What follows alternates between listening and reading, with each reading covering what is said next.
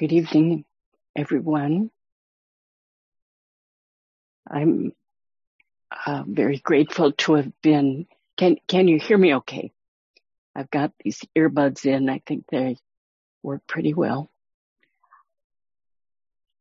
I felt very grateful that Cloud Rider, Intimate Speaking the Truth, Karen, invited me to speak at Valley Streams. The Zendo is so beautiful. I've never seen the new place. It's probably not that new anymore. It's just lovely. And I just appreciate the hybrid where people can tune in and you stream it or Zoom it and people can finally come back together and be in the Zendo. I know how joyful that is to practice again face to face, whether we're masked or not. So thank you for the invitation. I wanted to speak tonight. The kind of underlying theme is about the teaching of no gaining idea, which if you are familiar with Suzuki Roshi's lectures in Zen Mind, Beginner's Mind, and the other collection of the archive of lectures, you will see that he brings up no gaining idea many, many times. In fact, if you look at the index of the talks, there's just a long list of lectures where he brings this teaching up. And during this time of so many difficulties, the pandemic, we're almost used to it for these many years, but the wars, not only Ukraine, but Somalia and all sorts of wars, neighborhood wars, the wars of gun violence,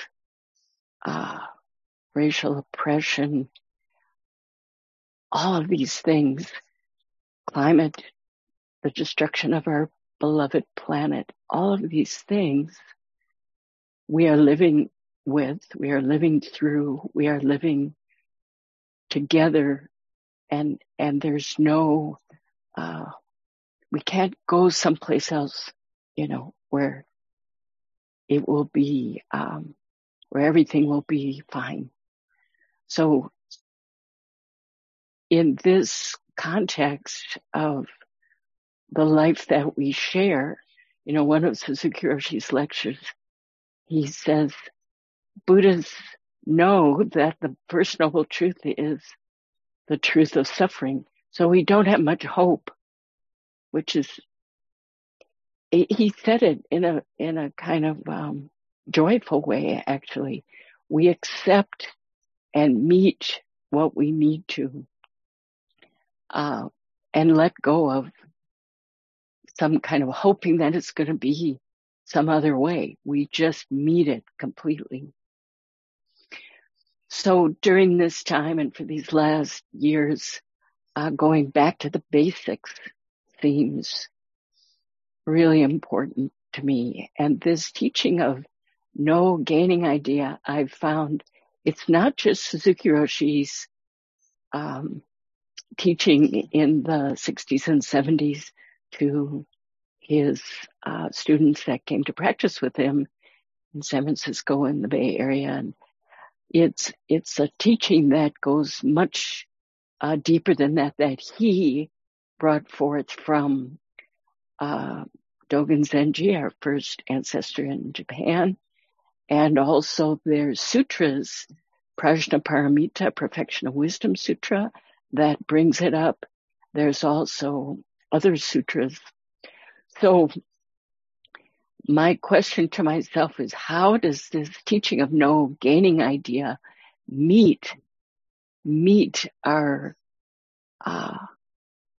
need and strong innermost desire to practice thoroughly and completely, no matter what.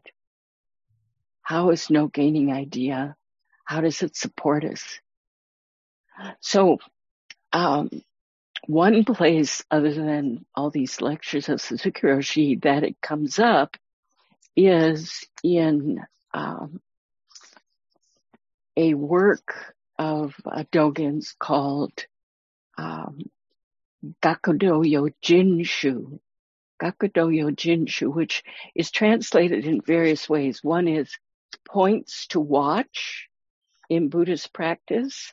Guidelines for studying the way is in Munana Dudrop. Tanahashi-san translates it. And it isn't really part of the Treasury of the True Dharma Eye, Dogen's masterwork. It's kind of its own standalone piece of writing. And it's a list of points that we should not forget about and that will guide us in studying Buddhism, studying the way.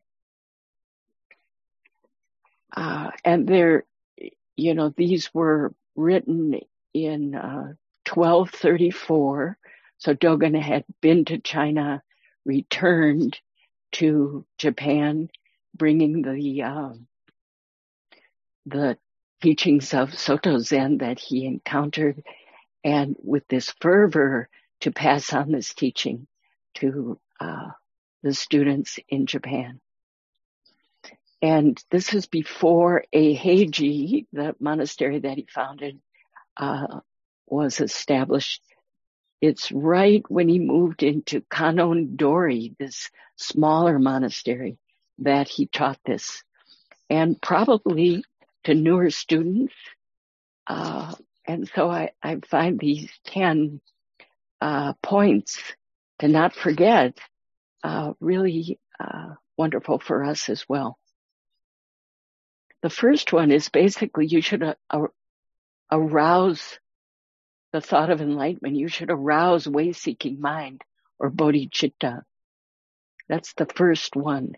It starts there. And we just had a departing student ceremony at Green Gulch. And when the head of the meditation hall speaks to the person who will be leaving, they say, having aroused way-seeking mind, and then they list, contributed to the well-being of this temple, etc. But the first is having aroused way-seeking mind. So that's the first of these points, to arouse way-seeking mind. And then it says the way you arouse way-seeking mind is to see into the reality of impermanence. This is how we awaken the mind of a bodhisattva that wants to live for the benefit of beings. Bodhicitta. It comes along with seeing and not turning away from impermanence. So that's the first one. And you can look these up yourself if you ever want to, or maybe you've studied them yourself. The fourth one is, there's a couple of translations, but it's, you should not practice Buddha's teaching with the idea of gain. You should not practice the Buddha's teaching with the idea of gain. So there it is. This is Dogen in these 10 points to remember for studying the way. And another translation of that is, let's see. There's a bunch of different ones that are out there. But this is Tanahashi-san's. You should not practice Buddha's teaching with the idea of gain. And Suzuki Roshi's translation is, for the fourth instruction, is the need for training in Buddhism without self-seeking mind. So this no gaining idea, or this mind that's seeking to get good things for ourselves. Now in this, it's, all of these points are not that long. And in this, discussion of no gaining idea, one of the things that's brought up is this mind that neither grabs after things nor pushes things away. And in reading that and studying that, I realized that's almost the first thing we hear when we have Zazen instruction, besides all the sitting upright and correct bodily posture and not leaning one way or the other and all the posture points. And then when it comes to, what is the practice? What we've taken care of all these bodily practices. And then it's neither with your mind, neither push things away nor grab onto things. And that's what it says in this instruction for not practicing with gaining idea. So this training comes up in different ways, not practicing Zazen for the sake of good and special experiences is brought up. Suzuki Roshi brings that up. Not practicing to get merit for ourselves, and then one might think, but I do practice. I want to feel more alive or meet my life in a wholesome way and help other people. But this is a very strict practice. Even that is the admonition is to even let go of that.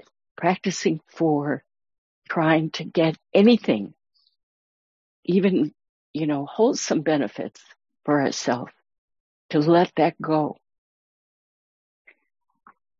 So, this, when in studying this is not an easy practice, I feel. And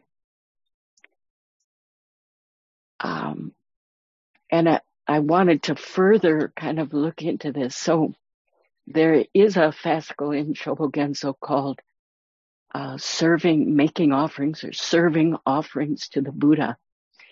And in this fascicle, which I read years ago and kind of skipped over it, it was like, I don't know, a little bit boring or something. I didn't get it, but I was studying it again recently. And in this fascicle, I think it's 88 in Tanahashi-san's book, the Buddha, he quotes the sutra where the Buddha is saying, he's talking to one of his disciples, Moggallana, and he says, I had this vision of myself in past lives, this vision of me serving myriads of Buddhas in the past and making offerings to them of incense and flowers and clothing and food and for kalpas, for indescribably long periods of time, I gave these offerings and, with adoration. And however, and then the Buddha says this in this sutra, they did not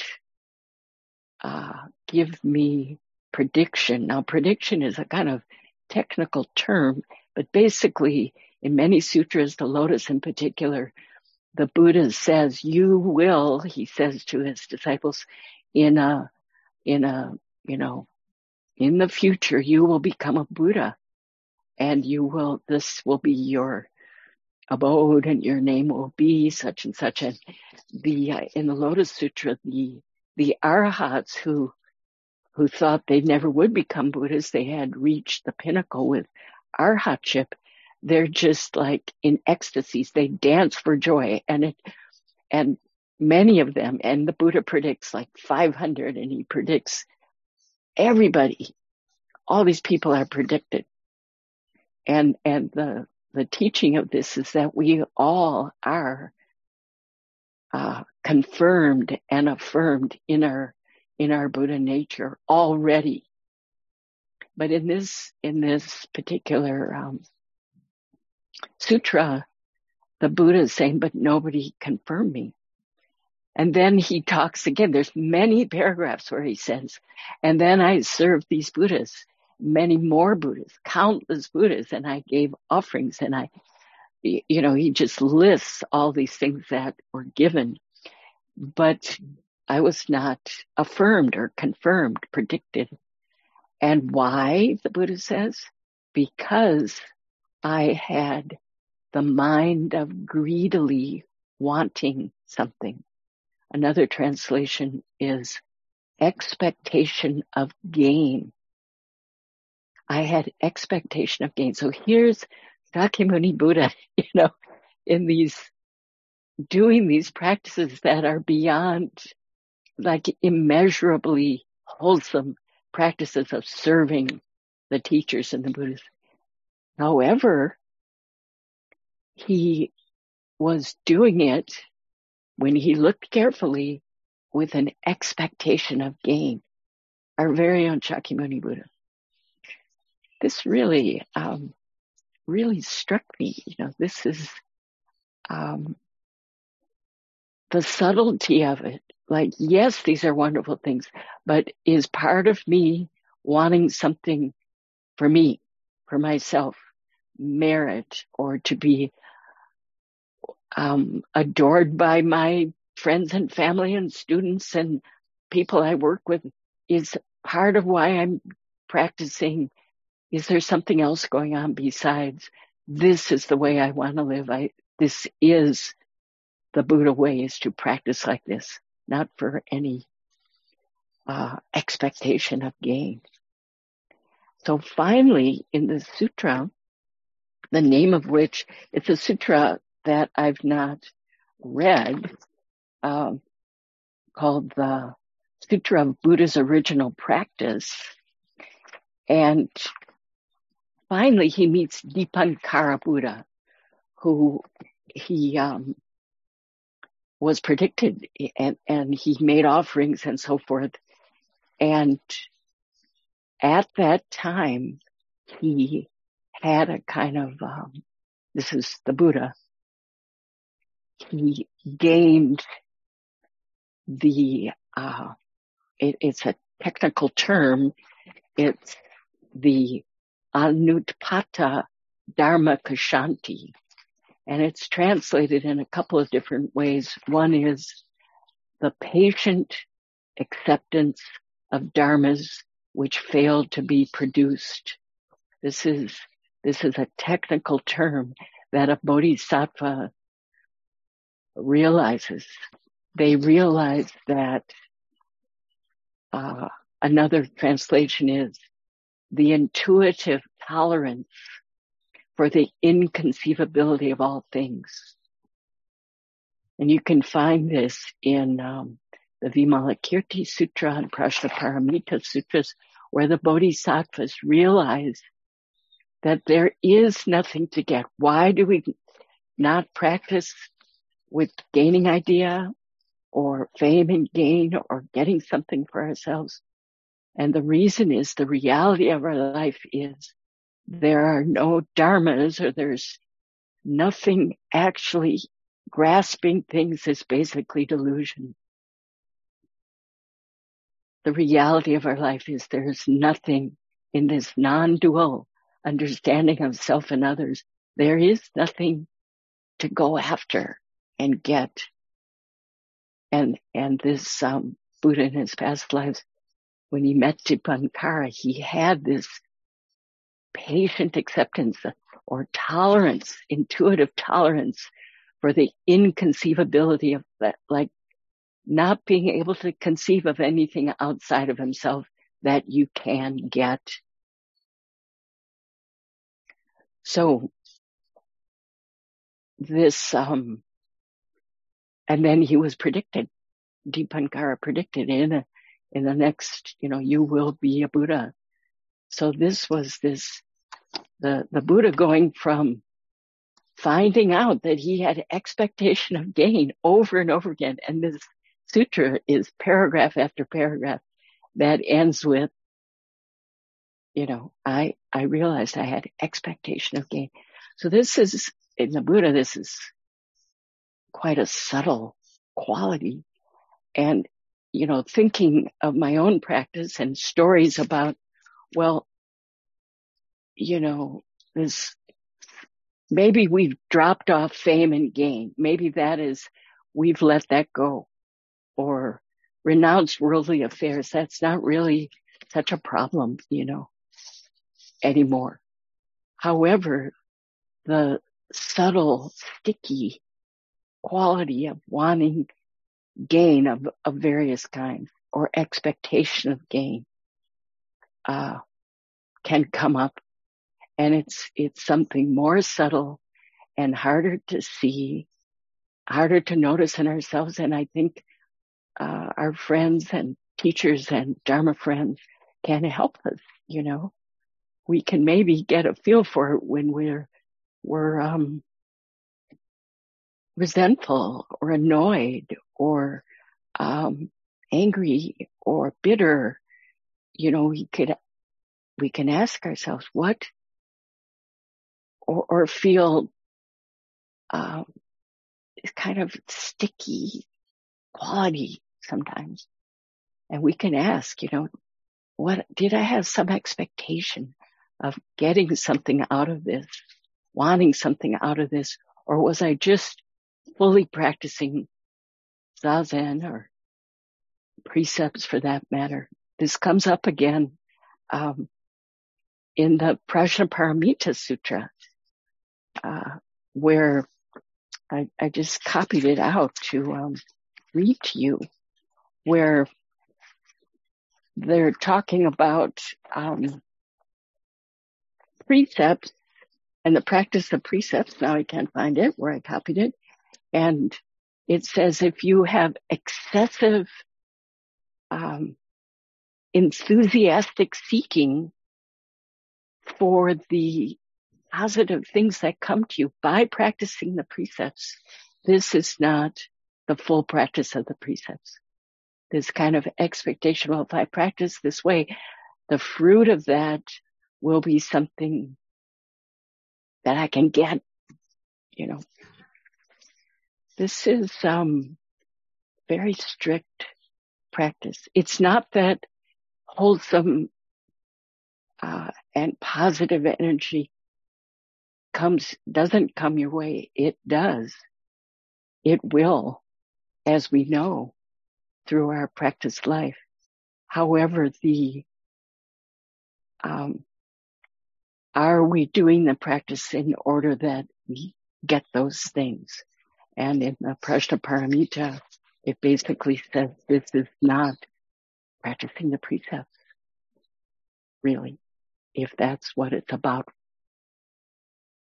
There's a story about Suzuki Roshi around gaining idea that many of you may know. It's been told many times. It's when he was in college and he was ordained at 13 or younger, even maybe. But anyway, as a young boy and trained very strictly with his teacher in monastic temple life. And when he was at college, he lived in a dorm situation and he wanted the bathrooms were not kind of kept up that well as can happen in college dorms, as we might remember. So he thought, I'm going to clean the bathrooms, but I don't want anybody to know that I'm going to do this. I don't want people to see that I'm going to do this. I'm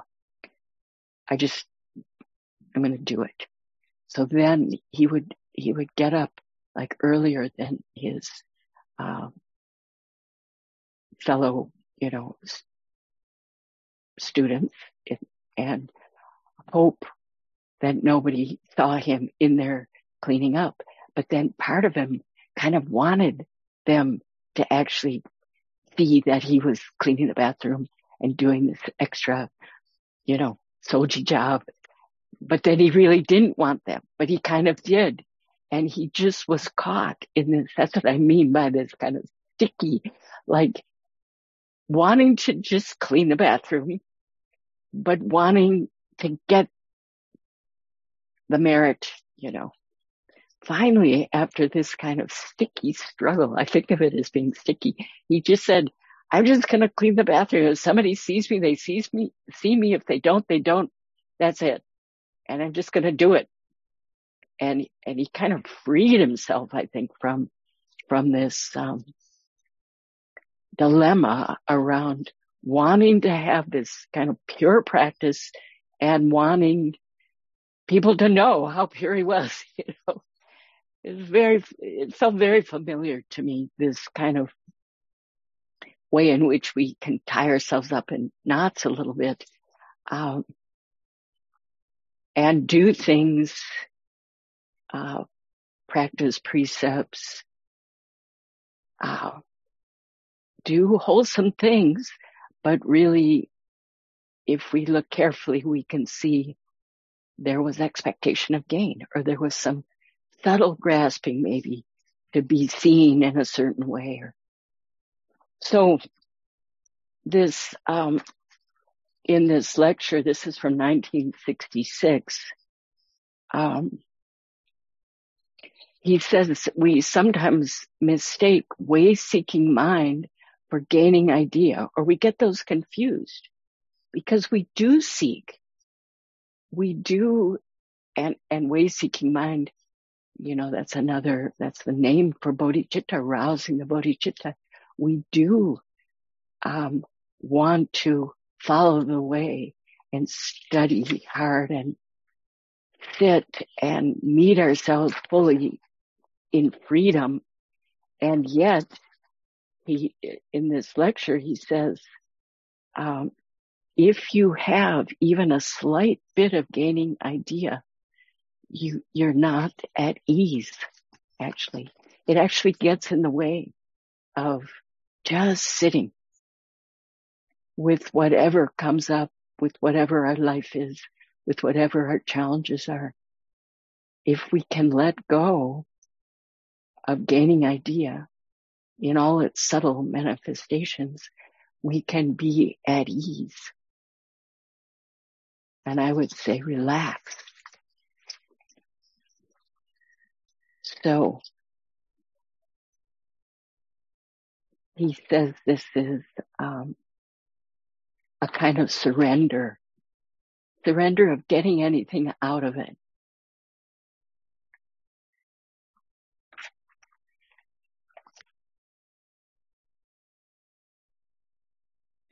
So this is Suzuki Roshi. As a follower of Buddhism, you should practice Zazen. That's all. There is no reason. This is a strict practice to let go of and just sit, because that is our nature. That is our Buddha nature, to sit in the middle of our life like a lotus in muddy water, not trying to get out of the mud. Lotuses, as we may know, only bloom in the mud and the lagoonish. They don't grow in clear water. So not trying to get out, just letting our life force bloom, as Katagiri Roshi used to say. Taking care of whatever arises for us, and in the world, and in the collective. And our freedom and ease can only happen when all beings are free and at ease, actually. So this is our practice life forever. So those were some of the things that I wanted to share with you about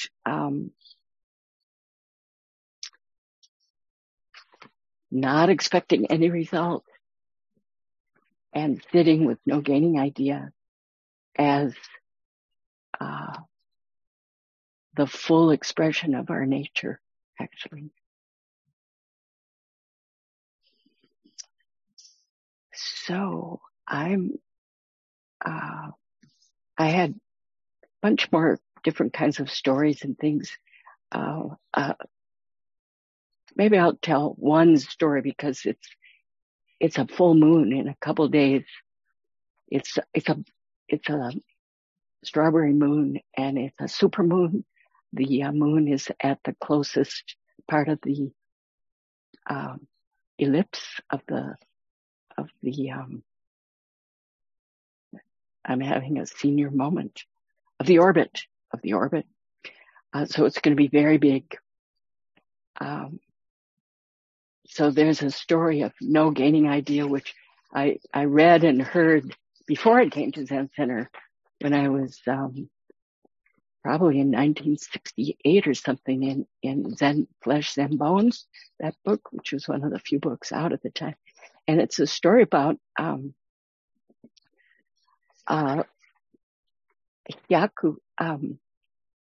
Hyakujo. And he lived in a hut and had very few possessions.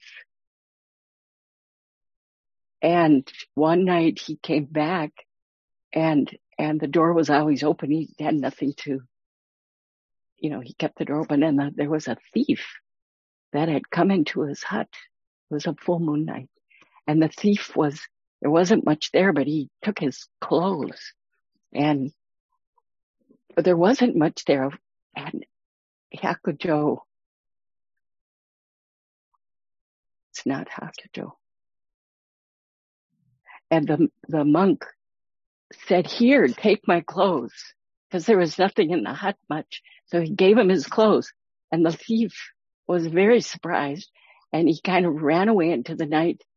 And the monk called out, "I wish I could give you the moon."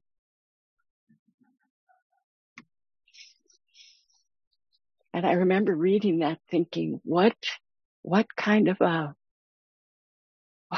person is like that, And also what occurred to me was, I want to live like that. I want to be that free, really, and unencumbered and compassionate and kind. I wish I could give you the moon. I think it was Ryokan, not Hyakujo. It was Ryokan. So that's a story of no gaining idea. And out of no gaining idea comes compassion for others, that flows. Yeah. Well, thank you very much for your attention. Is there anything anyone would like to ask or comment on or contribute to the evening's talk? I'm not sure. Let's see. I can't really see the Sangha at Valley Streams. I can see the grid. So we will come forth from the Zendo here. Okay. We'll call on people and let you know. Thank you. This is Jim. Yes, hi Jim. Good to see you. Or see me among the masses here. Yes. But I think, go ahead. I was just going to say, I didn't know I showed you and Karen around Zen Center in 1980. I don't remember that. I didn't know that. I don't know that either. I don't remember it either. But we'll assign that memory to Karen, though. Yes. Thank you. As a true memory. What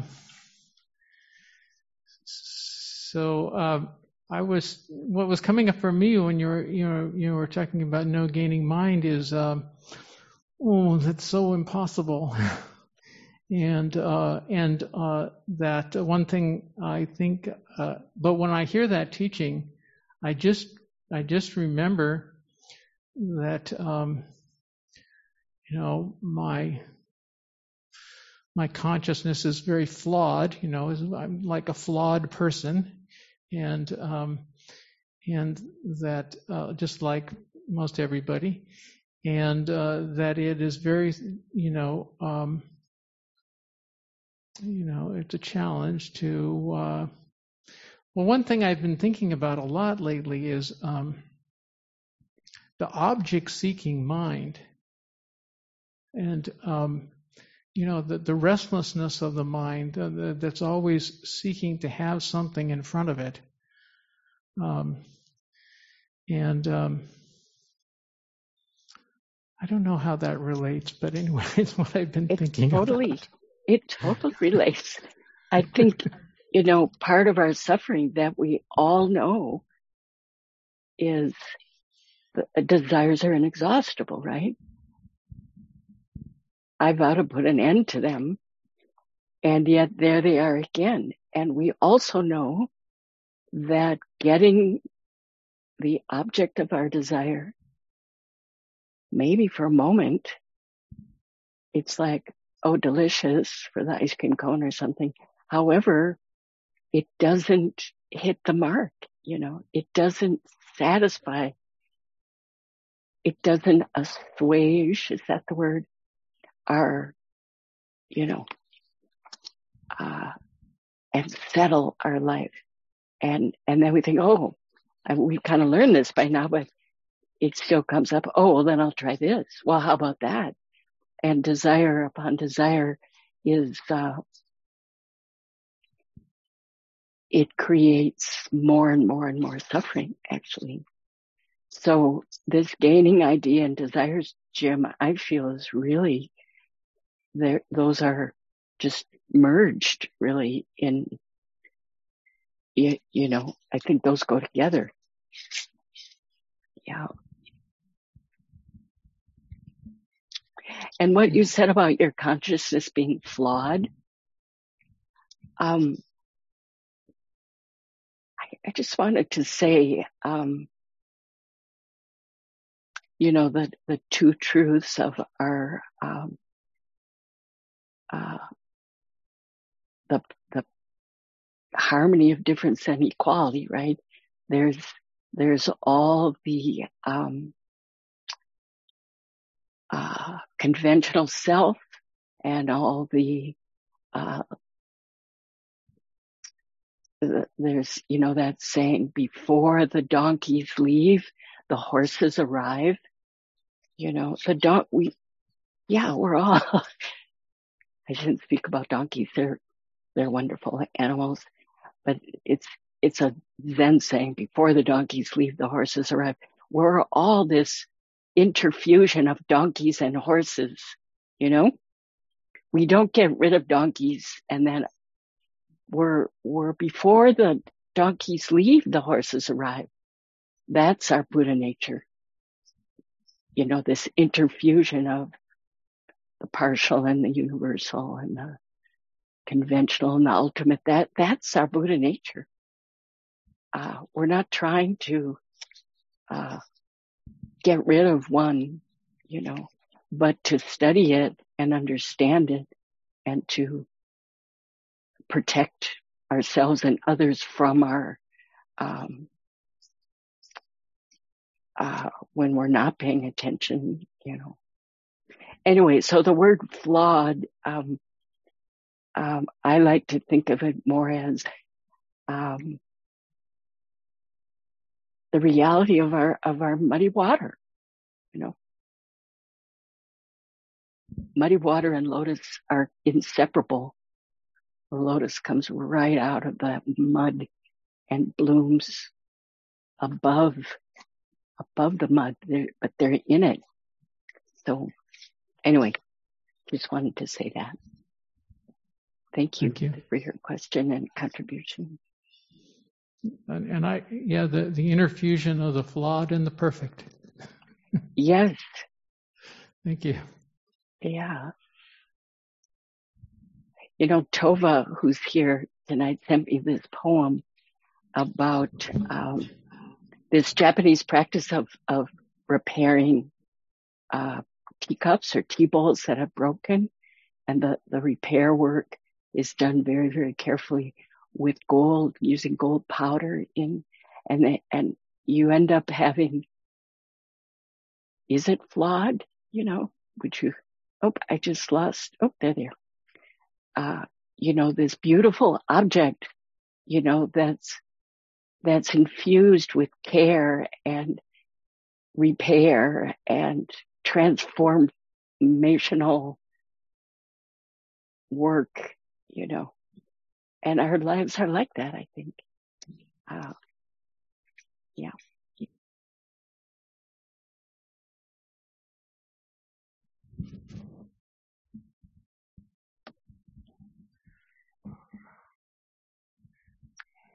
Anything else tonight? Hi, Linda Ruth. Hi. Who's that? This is Oscar. Hi, Oscar. Hi, Linda Ruth. Thank you it's good to see you. Good to see you. I'm going forward with sort of a question, but actually you just answered it. So it may be out of time, but I was inspired by Jim's question to a memory long time ago, actually. Now, I was sitting in a lot of turmoil, and out of nowhere came sort of a vision of the object-seeking mind. It was a vision, and one of the things I remember about that vision is the thought. One was, "Wow, the awesome energy of that thing," and the other was, there's no quality control at all. It doesn't care what it's grasping, as long as there's something to grasp. And it was, and I developed the viewpoint, which I still have. That's that object-seeking mind, that energy, that acquisitive. What's in it for me is just hardwired. I think in all sentient beings, I'm guessing.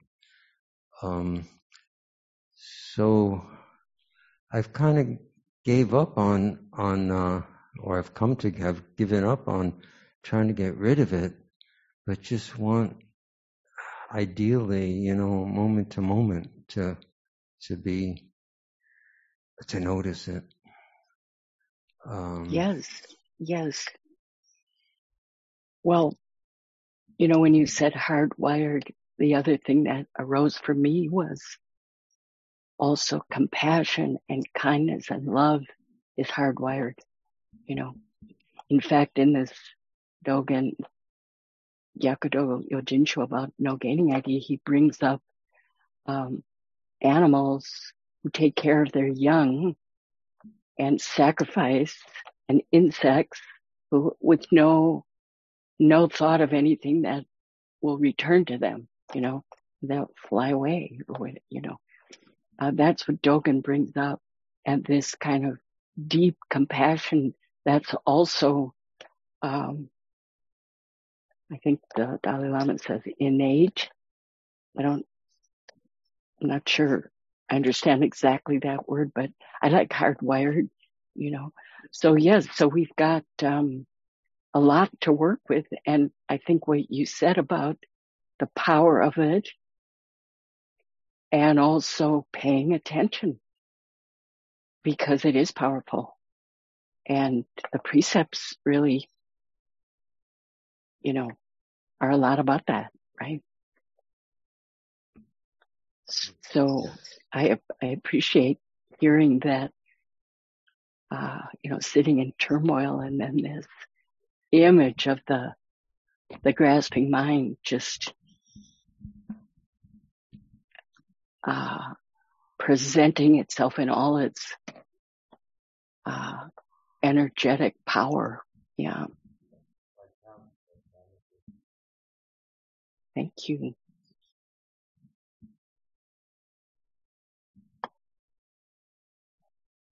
I have a question. Cloud Rider here. Oh, yes. Well, a couple of things, but the first thing, it occurred to me, the story about Ryokan, I guess it is, the monk in the hut and the thief, and he offers all of his clothing. But what I was thinking about then is if one can do that, to give so freely, it really requires a lot of trust and confidence in the world providing. I mean, you see what I mean? I mean, because if you thought this is the only thing I have, I got to grasp onto it and keep it for myself. Yes. That's not. If you don't do that, you got to have some trust. You're right. You're right. That, yeah. And kind of fearlessness, trust. And, I was once given this teaching that all of us have, the Buddha will provide what we need. It sounded kind of Judeo-Christian, but it came from the sutras, and to have that kind of trust, like, it also means that we practice, we don't just sit around saying, okay, give me my due. When already? When is it coming, folks? I think that's another kind of gaining idea maybe, but that full confidence in the reality of our existence and the interconnected and interfusion. It's, the story of Suzuki Roshi when he was dying and someone came to visit him and he had the color because of the liver. He was a different color and this person was visibly upset upon walking in the room. And Suzuki Roshi said, don't grieve. I know who I am. And that teaching, which really isn't to not grieve, grieve if you need to grieve, but I know who I am and there's nothing to fear here. I think you're right. It's trust in life, in our life of the Buddha's way. Yeah. Thank you. Thank you. I see that it's 8:45, and I think the schedule you sent me, we end at 8:45. Is that true? Well, it is true, but it looks like there's a couple more people that would like to That's ask fine. questions. So That's if that's fine. okay with you, we'll just yes, go a little yes. later. Sure. Okay, thank you. Well, I wanted to thank you so much. This is Dora Lee for your teaching. Over this past week, I was in a lot of family situations, and one interactional pattern occurred with my brother that was so disappointing to me. But now hearing your talk, it's like, oh, yes, that disappointment is an expression of gaining mind. Because I wanted something to happen that didn't happen. And once I heard all of this, it was really interesting physically. I could feel my heart untwist. Mm-hmm. And it was a nice gift. Thank you. Mm-hmm. Thank you. Thank you for sharing that wonderful story and your ability to reflect and have that insight is really, I really appreciate that. Thank you. Yeah.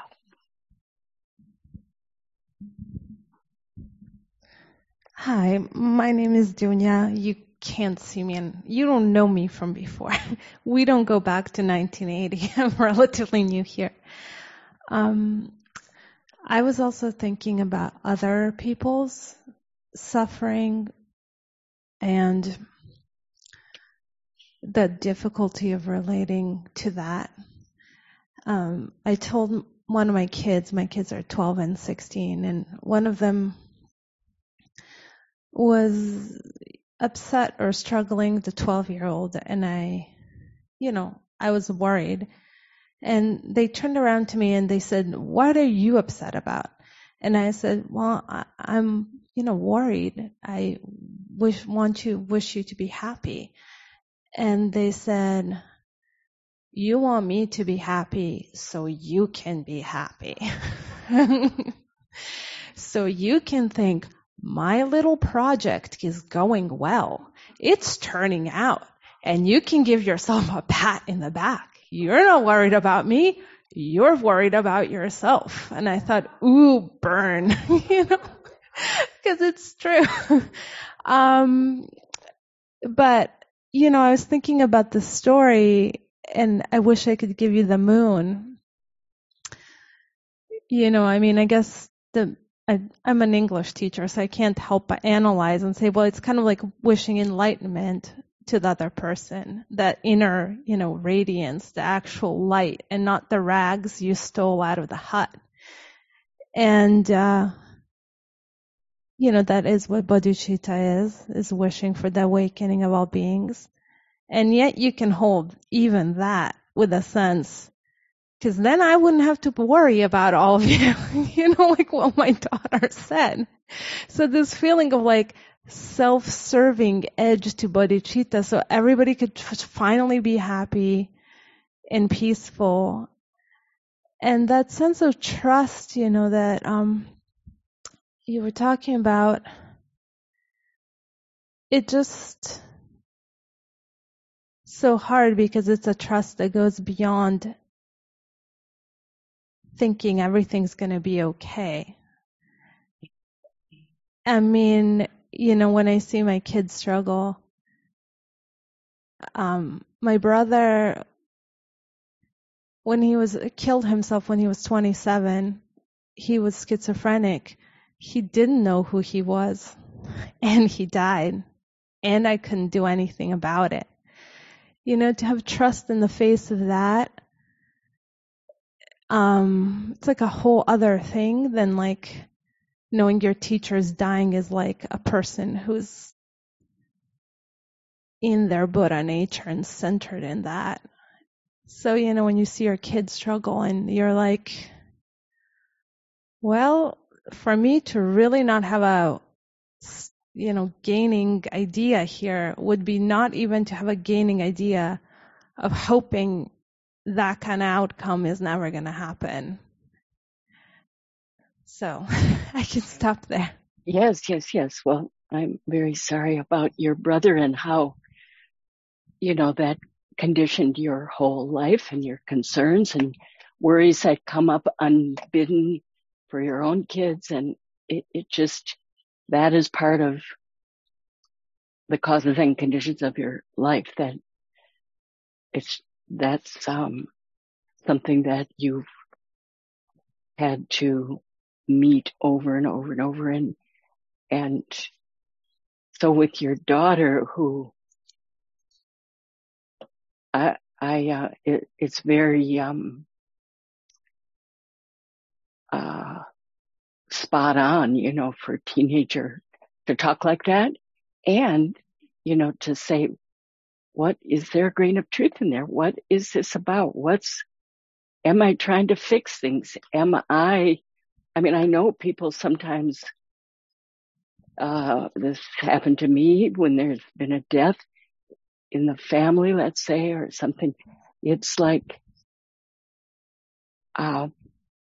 the way people treat you, you have to take care of them sometimes, They're so worried about you that somehow you have to take care of them rather than you receiving the support from them. So I think with our children, how do we not turn away, not ignore, kind of the give your sheep a big pasture, let them find their way. And so we don't turn away, but we don't fix, even though we feel unsettled and wish things were going well for them, Anyway, for your daughter to say, you want me to be happy so that your project, it's very, I can imagine that hurt to hear. And and also the honesty that, that speaking that way, feels like, there's a strong enough bond there that she can say that. I'm just intuiting that, but that's what it sounded like to me. So yeah. No, definitely. She said, and am I right? And I said, yes, you are right. I am concerned for my own suffering in the basis. And she said, and do you think you're going to get enlightened that way? And I said, no, probably not. And so she said, well, then don't worry about my problems. Worry about your own problems. So I was like, thank you for that teaching. I shall now take myself. Right. Yeah. And you're there for her, and want her to know it. And that's not going away either, Yes. Well, thank you. Thank you for that, sharing that story.